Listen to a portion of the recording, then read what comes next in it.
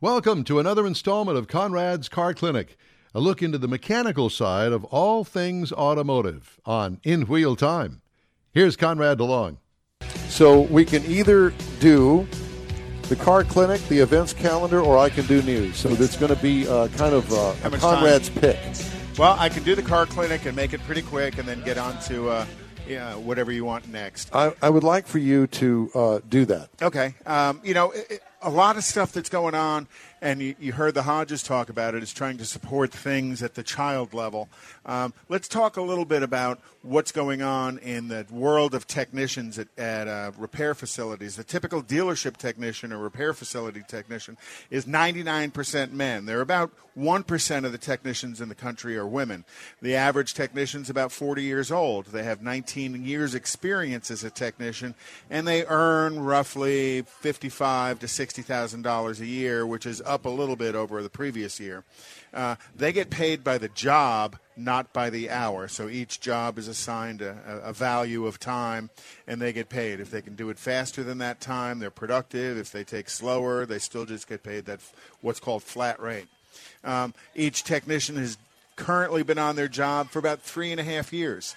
So there's a lot of movement within technicians in and around different facilities. They work about 42 and a half hours a week at that facility that they're at. They spend 70% of the time at work working on maintenance and light repair on the vehicles that come there. So there's not as much what's called heavy repair done anymore. A lot of it's just component replacement. They spend somewhere in their career between $5,000 to $75,000 in tools. You see a lot of these big, You see a lot of these big toolboxes. There's a huge investment technicians make in those toolboxes, and the more time advances, the more that investment becomes because of the electronic tools they have to buy to do the diagnostics. All of this was the information I gathered for this. I got from the dealership workforce study by the NADA. So I figured people might want a little bit of interesting facts. I didn't know that. I was talking to somebody earlier about the fact that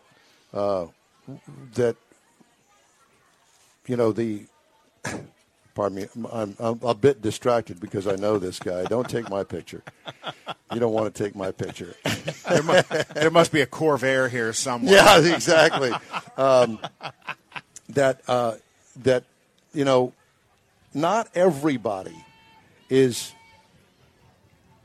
a college-bound person. No, you have to have skills trades Some people, want to go to college. They go to college, it doesn't work out, and they wind up doing something. There's nothing wrong with that. And some of them are living in the college students are living in the basement of their mom and dad's house. There are those too, but not everybody's set for college. But I mean, skills training is very important right now, and it's something that there's less and less opportunity to have happen.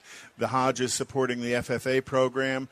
There's, we do some support of some of the automotive programs in or around high school programs in and around Houston through BG Products. So that's pretty important because I'll be honest with you.